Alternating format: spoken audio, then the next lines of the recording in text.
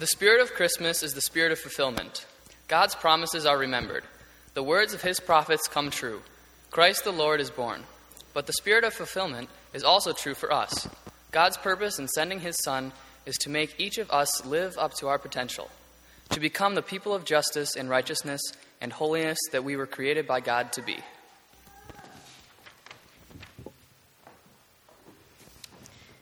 We light this candle as a symbol of Christ, our fulfillment, recognizing that the fulfillment of who we are created to be is possible only because Christ is born in Bethlehem.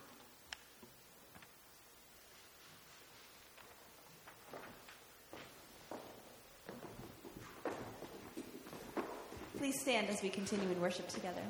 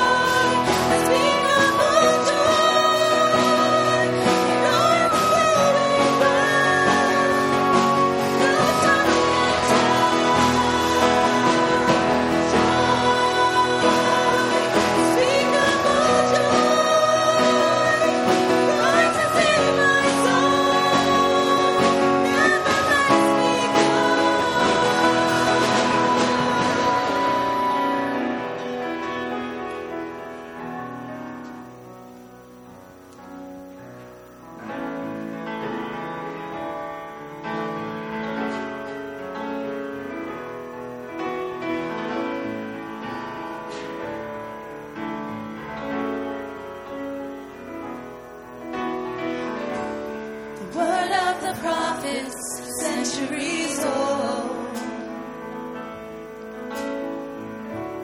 The birth of Messiah has been long foretold, that unto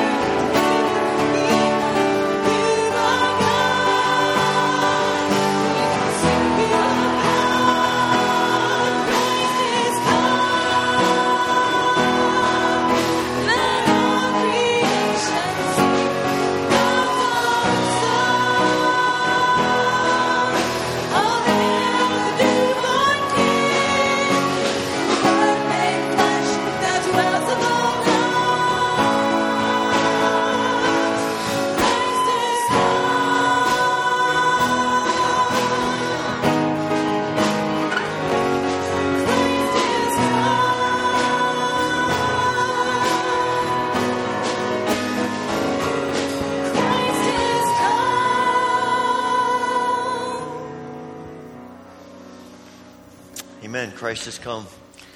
Take a moment, share a word of greeting with others who are here in worship today.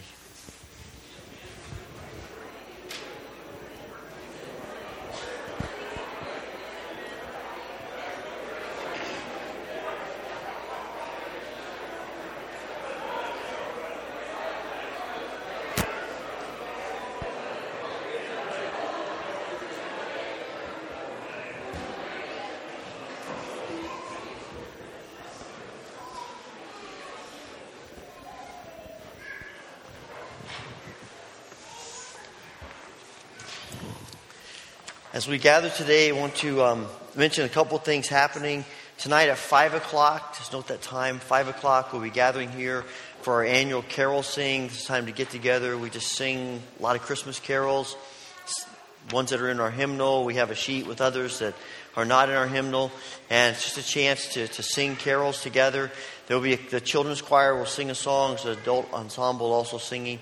And then after that, we'll go to the community room for just a time of fellowship, sharing some Christmas cookies. And if you can bring some cookies, that would be great.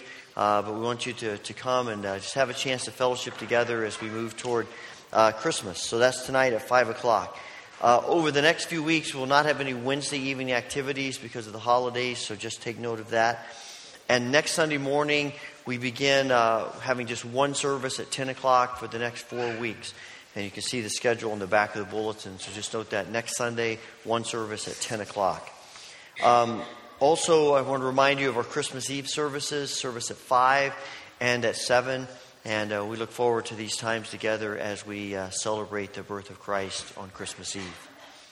One of the great joys we have as a church is to dedicate our children to God. And we have the opportunity to do so again this morning.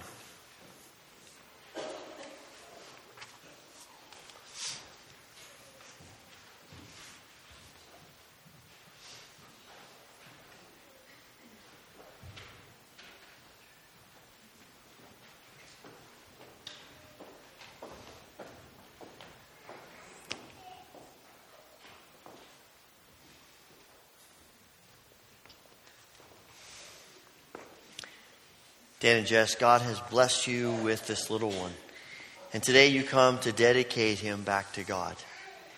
You are here today because of your own faith in Jesus Christ, and in this public act of dedication, you are declaring your desire that he would be raised in the love and grace of God within the nurturing spirit of this church. In this act, you're welcoming the prayers and the support of the church and declaring your desire that he would learn early the things of God, and that his life would be defined by a lifelong commitment to follow God to the very end of his life, that he may receive the promise of eternal life with Christ. But in order that this may be accomplished, it will be your duty as parents to teach your child early the fear of the Lord, to watch over his education that he may not be led astray by false teachings or doctrines, to direct his mind to the Holy Scriptures as expressing the will and authority of God for all humanity, and to direct his feet to the sanctuary, to restrain him from evil associates and habits, and as much as possible to bring him up in the nurture and admonition of the Lord.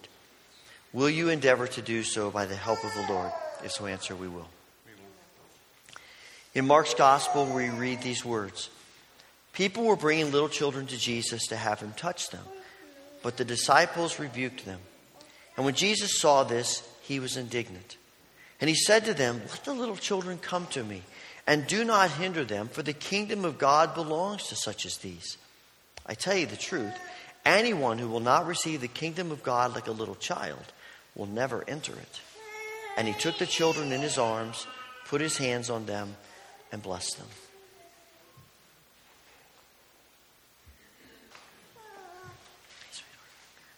What name have you given your child? Isaac Joseph Wardinger, on behalf of your parents and this congregation, I dedicate you to God, Father, Son, Holy Spirit. Amen. As we mention every time we dedicate our children to God, this is really a threefold covenant that's taking place here.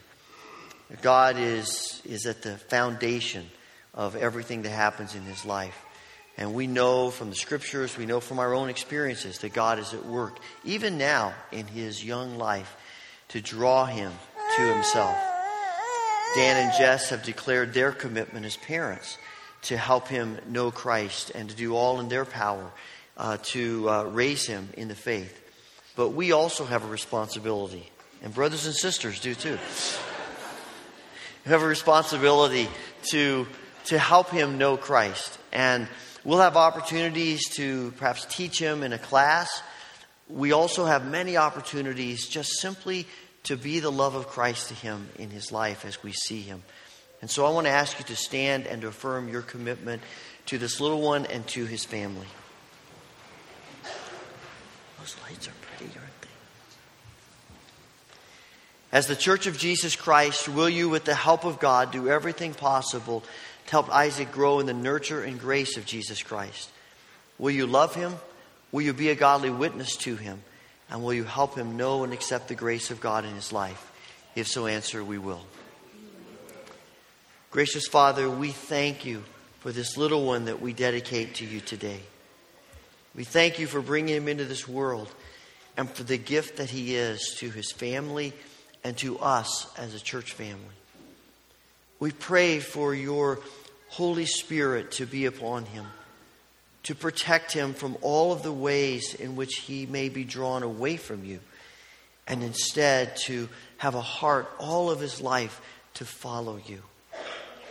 We pray, Father, that you will give to Dan and Jess wisdom that they need as parents to love him and to nurture him in the faith, helping him to know you and to want to follow you. We pray, Lord, for his big sister and brother, Adeline and Elliot, and we ask that you would watch over them, that you would bless their lives, and as they walk with you, they would be a godly witness to their little brother. We pray, Father, for this family, that you would watch over them in every way and help them to be a place in which faith is nurtured. Help us as a congregation to be faithful to this little one, that we would share with him the love and the grace that is ours in Christ. Father, we dedicate him to you today, and we do so with gratitude and joy because we know your plans for him are more awesome than we could ever dream or imagine. He is yours. We give him to you, and we pray this through Christ Jesus. Amen. What a good boy.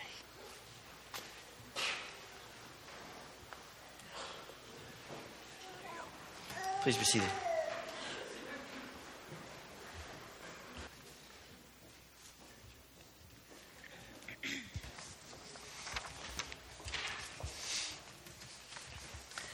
And ask the ushers to come and assist us as we give back to God our tithes and our offerings.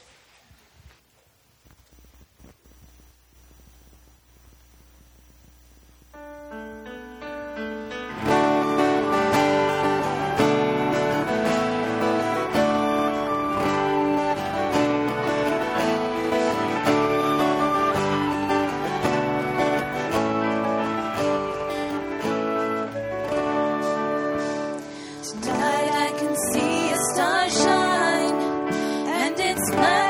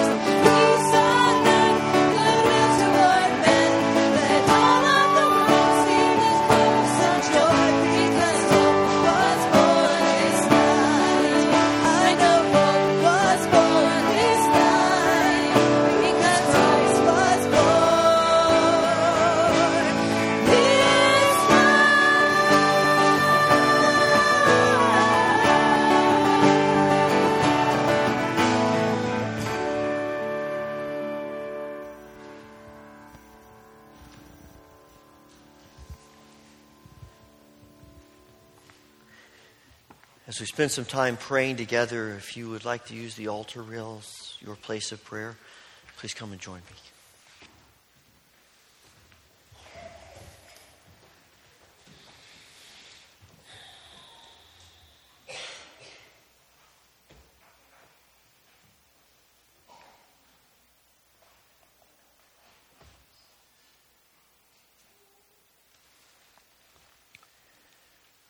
Father, we come to you during this season of hope and joy and light in life.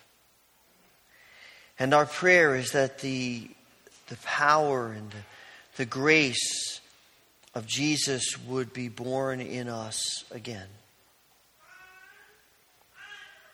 We pray, Father, that you would fill us with the hope that your prophets spoke about,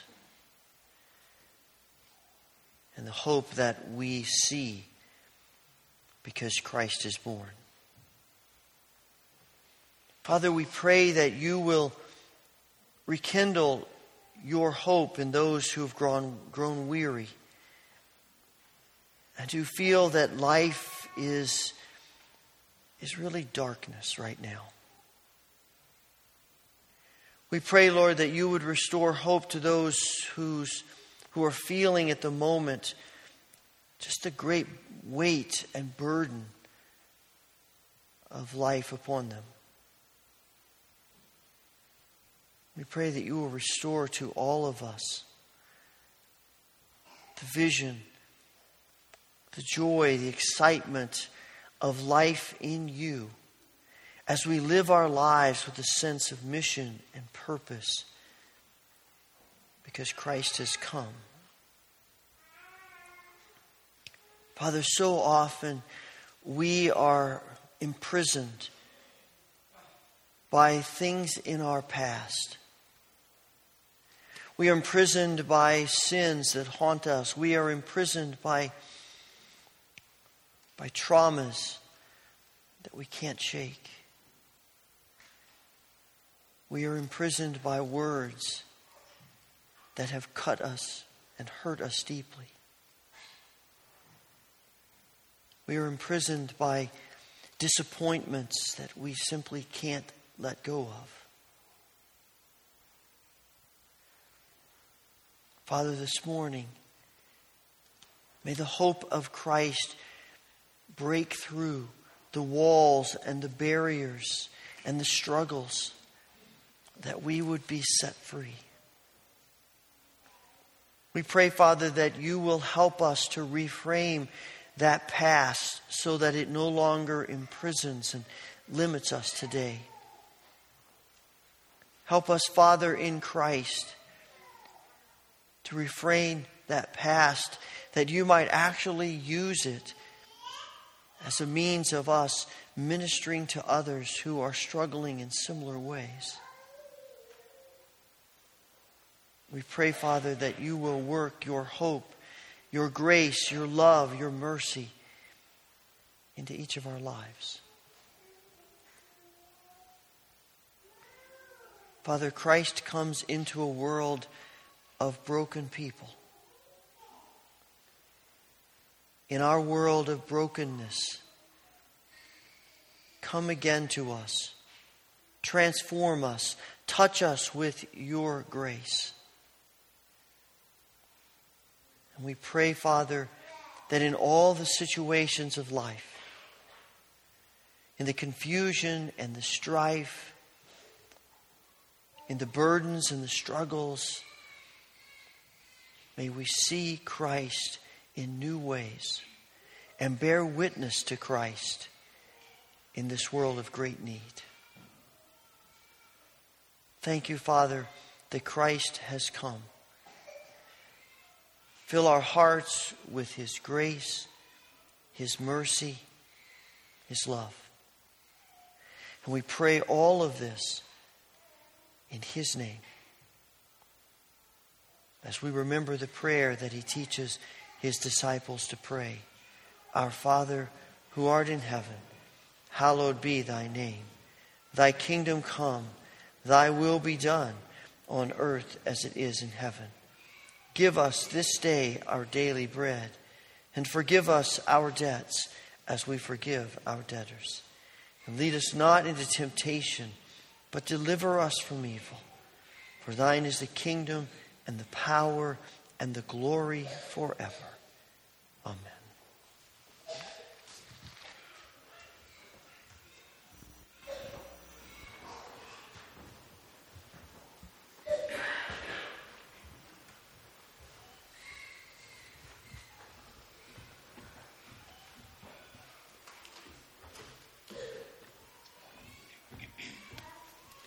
Our scripture reading today is from the book of Luke, chapter 2, verses 1 through 20. Will you please stand for the reading of the gospel? Luke 2, verses 1 through 20. In those days, Caesar Augustus issued a decree that a census should be taken of the entire Roman world. This was the first census that took place while Quirinius was governor of Syria, and everyone went to his own town to register. So Joseph also went up to the town of Nazareth in Galilee, to Judea, to Bethlehem, the town of David, because he belonged to the house and line of David. He went there to register with Mary, who was pledged to be married to him and was expecting a child. While they were there, the time came for the baby to be born, and she gave birth to her firstborn, a son. She wrapped him in clothes and placed him in a manger, because there was no room for him in the inn. And there were shepherds living out in the fields nearby, keeping watch over their flocks at night. An angel of the Lord appeared to them, and the glory of the Lord shone around them, and they were terrified. But the angel said to them, "Do not be afraid. I bring you good news of great joy that will be for all people. Today in the town of David a Savior has been born for you. He is Christ the Lord. This will be a sign to you. You will find a baby wrapped in cloths and lying in a manger." Suddenly a great company of heavenly hosts appeared with the angels, praising God and saying, "Glory to God in the highest, and on earth peace to men with whom his favor rests." When the angels had left and gone into heaven, the shepherds said to one another, "Let's go to Bethlehem and see this thing that has happened, which the Lord has told us about." So they hurried off and found Mary and Joseph and the baby, who was lying in the manger. When they had seen him, they spread the word concerning what had been told them about this child. And all who heard were amazed at what the shepherds had said. But Mary treasured up all these things and pondered them in her heart. The shepherds returned, glorifying and praising God for all the things they had heard and seen, which were just as they were told to them. This is the word of the Lord. Children ages 2 to 4 can be dismissed for Children's Church, and kids grades kindergarten through 2nd can be dismissed for Junior Church.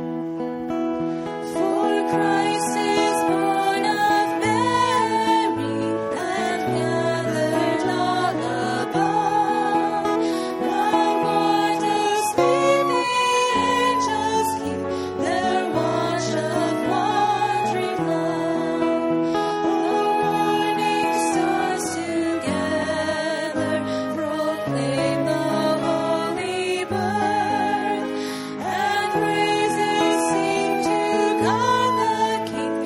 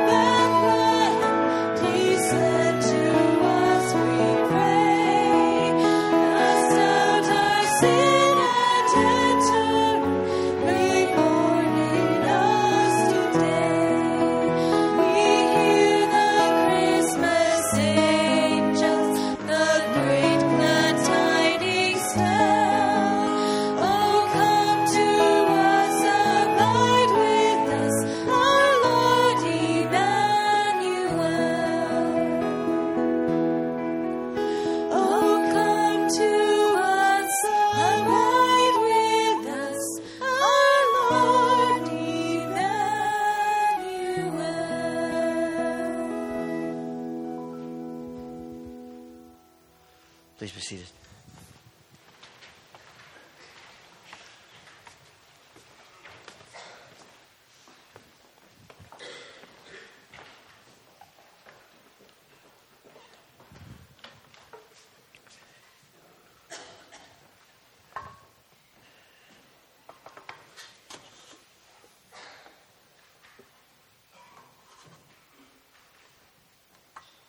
That's not going to work. Okay, that's not going to work either. Let's set that there. Do you ever wonder about the ways in which God works in your life and in the world? Do you ever have questions of God about why certain things are happening or why certain things are not happening? Do you ever come to God and say, Lord, is that really the way that ought to happen? Is that really the way things should take place? I have to admit, I ask those questions of God sometimes. I say, Lord, isn't there a better way to do this? Couldn't there have been a different way to make that happen? Wouldn't this make more sense? Wouldn't this be better? Have you ever done that? There is something in our minds of thinking that, I know it's a little bit ludicrous, but thinking that we have a better handle on how to do things than God does. It's human nature to think that way and to feel that way and to ask those kinds of questions because, quite frankly, as we think about our own lives and as we think about the history of God and His people and of God in the world, we have so many instances in which God does things in a way that we would never have done them. And there is something about the way in which God works in the world that seems to imply that He loves to do the unexpected. You think back to how speaking into Abraham's life, and Abraham saying to Abraham, you and your wife Sarah are going to have a child. You're going to have a son. Even though Abraham is 75 years old. And it's going to be another 25 years before that child is born. When Abraham's child is older and has his own children, his wife has twins. And God chooses the twin whose name from the very beginning means deceiver. And that really does describe his life. And you see throughout his life that Jacob he's known as a person who deceives people. And yet that's the one God chooses. And once this people, the children of Israel, God chooses them and says, okay, you're going to be my people. Who are they? They are slaves in Egypt. They've been slaves for 400 years. They have the mindset of a slave.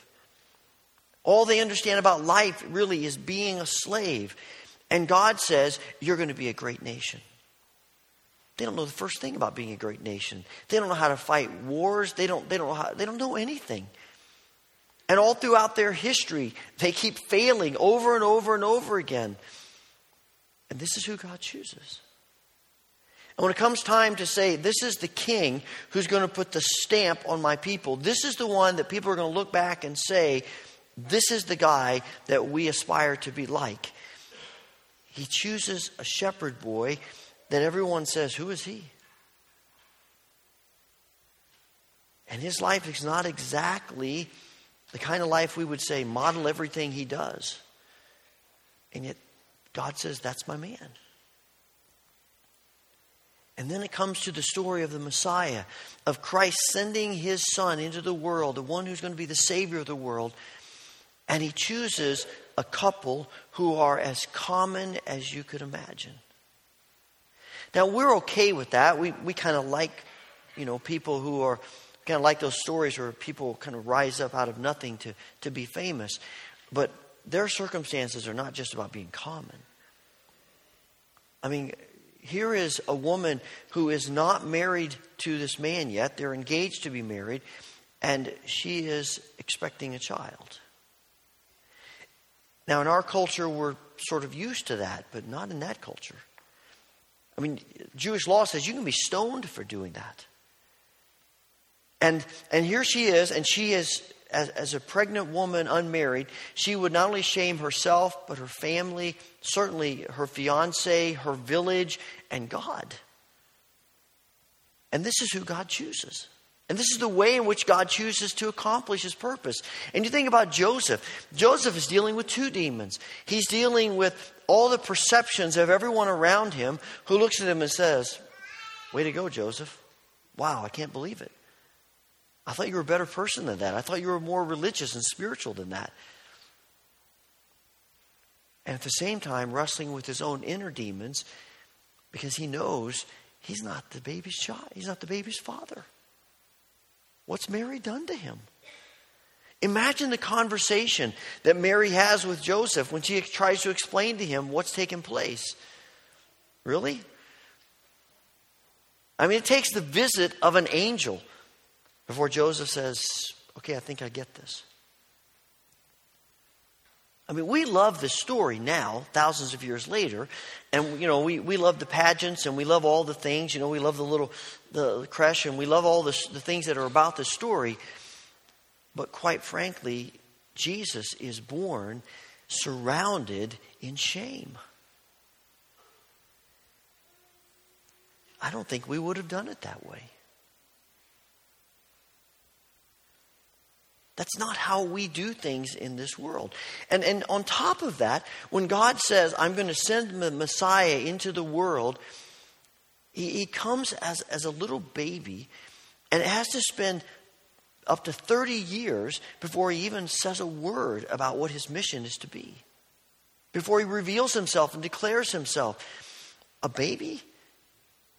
I mean, babies can't communicate anything. They're precious. We love them. We love looking at them. We love, babies like we had this morning. I mean, they're awesome, and we are grateful for babies. But we don't talk about babies being tools of communication. All babies know is, I need something. And they cry when they need something. And they're totally self-absorbed. Can you imagine a baby in the middle of the night waking up and saying, I am hungry. But you know what? It's 2:30 in the morning. Mom and Dad are tired. I've done this enough. You know what? Tonight, I'm not going to say anything until morning. And then I'll let them know I need some food. We can only wish, right? They wake up, they're hungry, they scream. They cry. That's how they communicate with us. And sometimes when they cry, we don't know what's wrong with them. We can't figure it out. And God says, this is how I want to communicate to a baby. We scratch our heads and say, really, that's the way you want to do this? And you think about the way in which God communicates the message that this child is born. I was thinking about that this summer when William and Catherine, the Duke and Duchess of Cambridge, had their son, Prince George, when he was born. and the word that how they announced the birth. And they did what William's mother and father did when he was born. They put up this easel with this document on it with all the details of the birth. And it's signed by the physicians who were involved in the birth. And they put this up in front of Buckingham Palace. Now, what I found so fascinating as I was reading about this is that in order to ensure a safe and swift journey to Buckingham Palace, they put this little paper in a frame, they put it in a car, and they drove it with a police escort through the streets of London to Buckingham Palace from the hospital.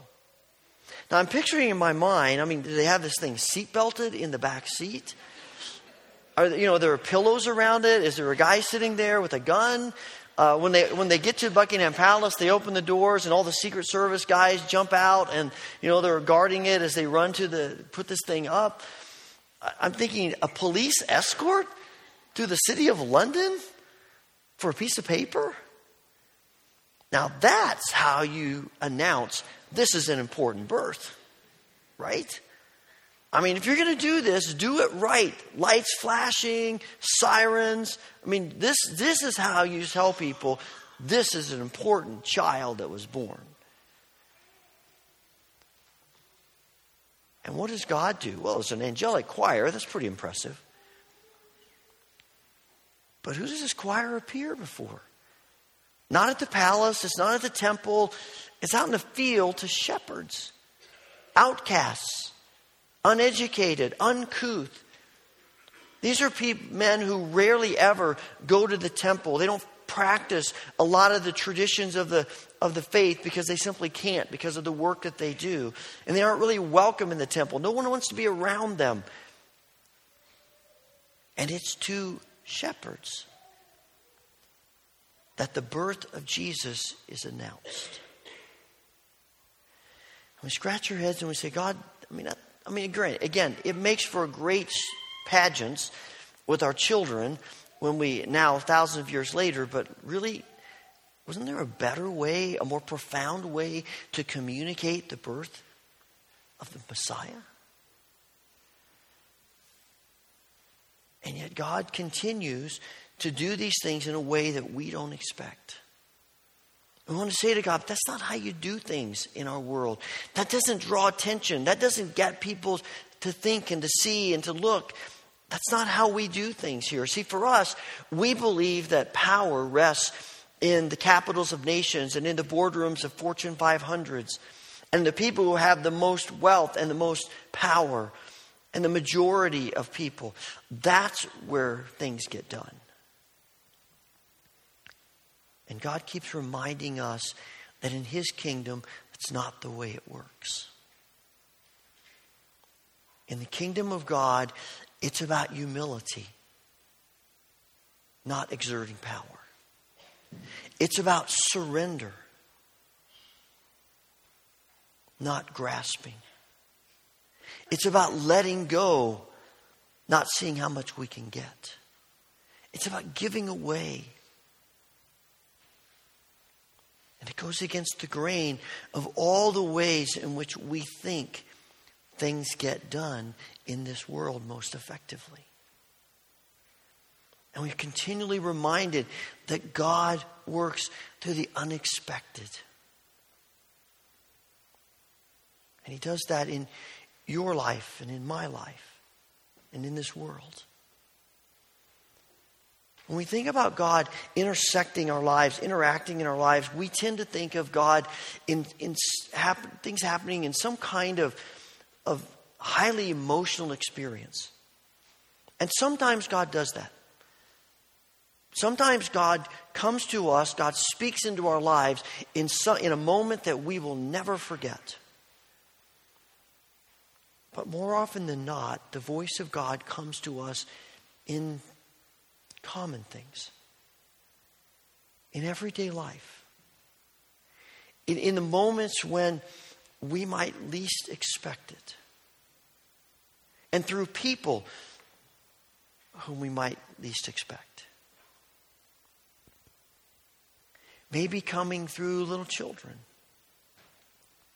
Maybe coming through people who we don't really have that much respect for. People who are different from us. Recently, a friend was telling me about an incident when he was in college a number of years ago, and he was an RA, and he had the resident director of his dorm was a guy. He liked him, and they got along well, but he didn't really have a ton of respect for this guy. He said, I don't know if it was where I was in my spiritual journey, if it was my upbringing, whatever, but he said, I just looked at this guy and thought, he watches way too many movies. He has way too much fun with people in the dorm. He's not serious enough. And he said, I was all about being serious. And I was in a conversation with, as an RD and RA, they had weekly conversations. And so we were having a conversation one day, and I was just saying to him how I was really wrestling in my spiritual journey because I didn't feel like I was giving God enough of my time. He said, I had 7 classes and I was only involved in 6 ministries. And so I just felt like I was out of balance. I was too much studying and not enough of God. And he said this RD said to him very gently, he said, well, couldn't God be in all of that stuff too? Couldn't God be at work in your schoolwork and in your relationships with people? He said, because I didn't really have a ton of respect for this person, I just sort of brushed off his comment. But he said, through the years, I've never forgotten it. And through the years, as I matured and as God worked in my life, He kept bringing those words back to me over and over and over again. And eventually, I saw what a false image of God I had created. And how God had helped me to change my mindset from very compartmentalized life of this is about God and this is about other things to God's in all of it. And so I'm still working on it, but I've come to see that God isn't just in some moments of my life, but I want God to be in all of the moments of my life because I believe God speaks in all of the moments of my life. And God is at work in all of the moments of my life. I have this sense that we have a tendency to put God in a box. God can only work in the ways that we think God can work. And that's what happens with the religious leaders when Jesus is born. They have this mindset of God can only work this way, and Jesus comes in a different way, and they completely miss Him. And I don't want us to be like that. I don't want us to miss God speaking into our lives through circumstances and people and situations that we might not expect. Part of the issue, I think, for us is that we have a tendency to think God is most concerned about the end of our journey instead of the journey. So often, all we're thinking about is, I just need to get to that end. I just want to get to that place. That's all I care about. And we are missing all the things that God wants to do in getting us to that end. And I'm convinced, as I read Scripture, as I think about my own life, as I talk with people, that God is far more concerned about the journey than He is the end. Because if we are in tune with God on the journey, the end takes care of itself. But if all we're focused on is the end, then we get tunnel vision about the ways in which God can work in our lives and speak into our lives, and we miss all of the things that God wants to do for us. And actually, it hinders us getting to the end. And often it's about control. God, I want to control my life. I want to control how you work in my life. I kind of want to control what I'm willing to let you hear, what I'm willing to let you say into my life.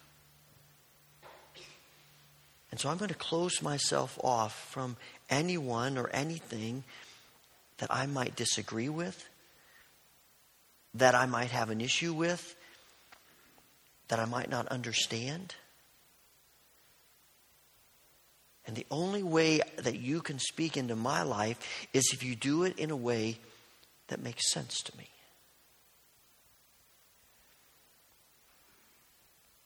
And all the while, God is speaking to us in 1,000 different ways that we are missing. And in missing it, we are missing out on the work of God in our lives that brings us peace and joy and grace and everything that deep in our hearts we desperately want. Because we want to control the way in which God speaks and works. Someone asked me recently, why do you think God does that? Why do you think God works in all these unexpected ways? Why wouldn't He work in ways that we're ready for and that we're looking for? I think it's because despite what we say, we're not really looking for God at all. Because we put God in boxes, because we think we can control God, and God will not be controlled. And God wants us to understand that our mindset about God in our lives is so tiny. And His is so big. And so God speaks to us outside of the things, outside of the ways that we might normally think. And He does speak in the ways that are normal as well. But it's just so much more than that, so much bigger than that. And some of the greatest surprises, some of the greatest joys in life are hearing God speak through things that we didn't expect.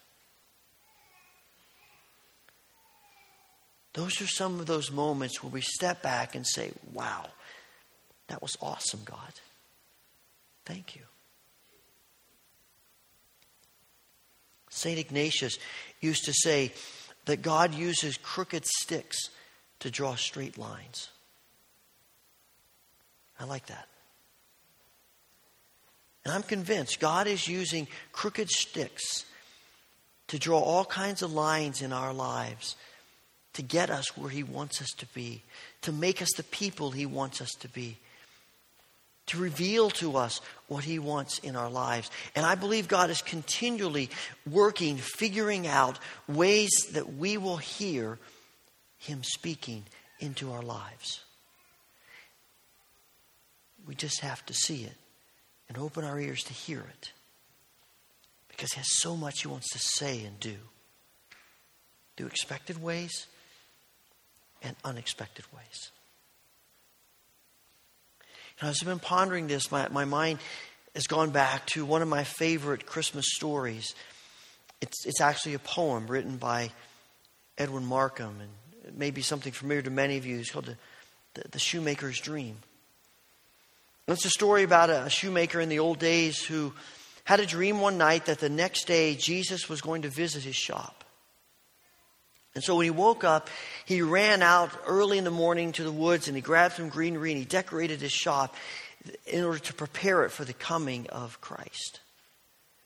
And he waited all through the morning for Christ to come, but no one came except for an old man who came to the door and asked to come in for some warmth. And the shoemaker invited him in and got him warmed up. And as he was sitting there visiting with him, he noticed that his shoes were in tatters and barely even there. And so he went to the shelf and he reached down and made sure that when this old man went on his way, he had a new pair of shoes. And he waited throughout the afternoon for Jesus to come. And again, no one came except for, he noticed an old woman outside who was carrying a load of firewood on her shoulders. And he went out and he invited her in and to warm up and to rest. And in his conversation with her, he came to understand that she hadn't eaten for 2 days. And so he made sure that when she went on her way, she left nourished from a good meal. And as day was turning to dusk, still no one had come. Jesus had not arrived. And as it was nightfall was coming, he heard a crying outside, and he went out, and there was a little child who was lost.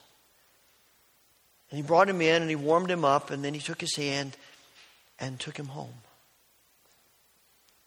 When he got back to his shop, it was dark. And he was sad and a little bit upset. And he said, "Lord, have you forgotten that this was the day?" And out of the silence, a voice he heard, "Lift up your heart. I kept my word. 3 times I came to your friendly door. 3 times my shadow was on your floor. I was the man with the bruised feet. I was the woman you gave to eat. I was the child on the homeless street."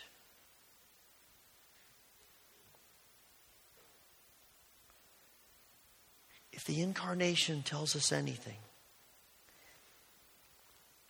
it's that God will come in any way, at any time, through anyone. He may speak into our lives when we're doing things like worshiping and reading the scriptures and praying.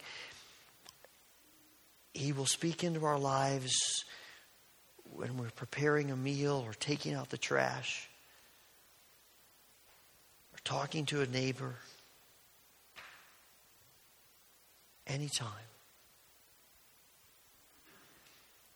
He's asking us to have ears that are ready to hear, and eyes that are ready to see, and hearts that are ready to receive. Father, even now, speak into our hearts.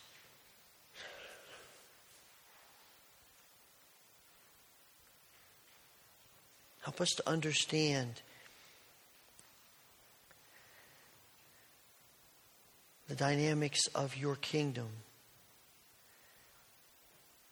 the way in which you work in the world and in us. We want to be open to you, that we might hear you and see you. We pray this through the grace of Jesus Christ. Amen.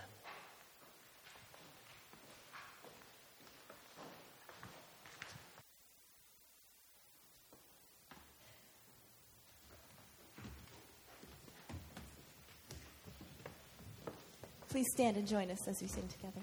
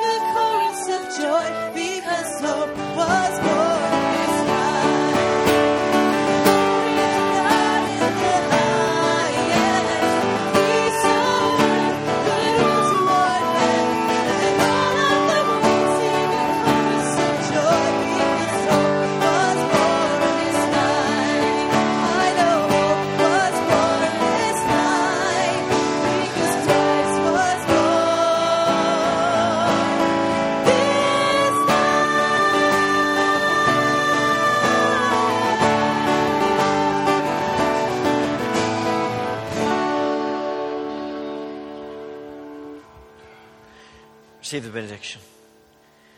Because Christ is born, may you go and know His peace, His joy, His love, His grace in your life every day. Amen.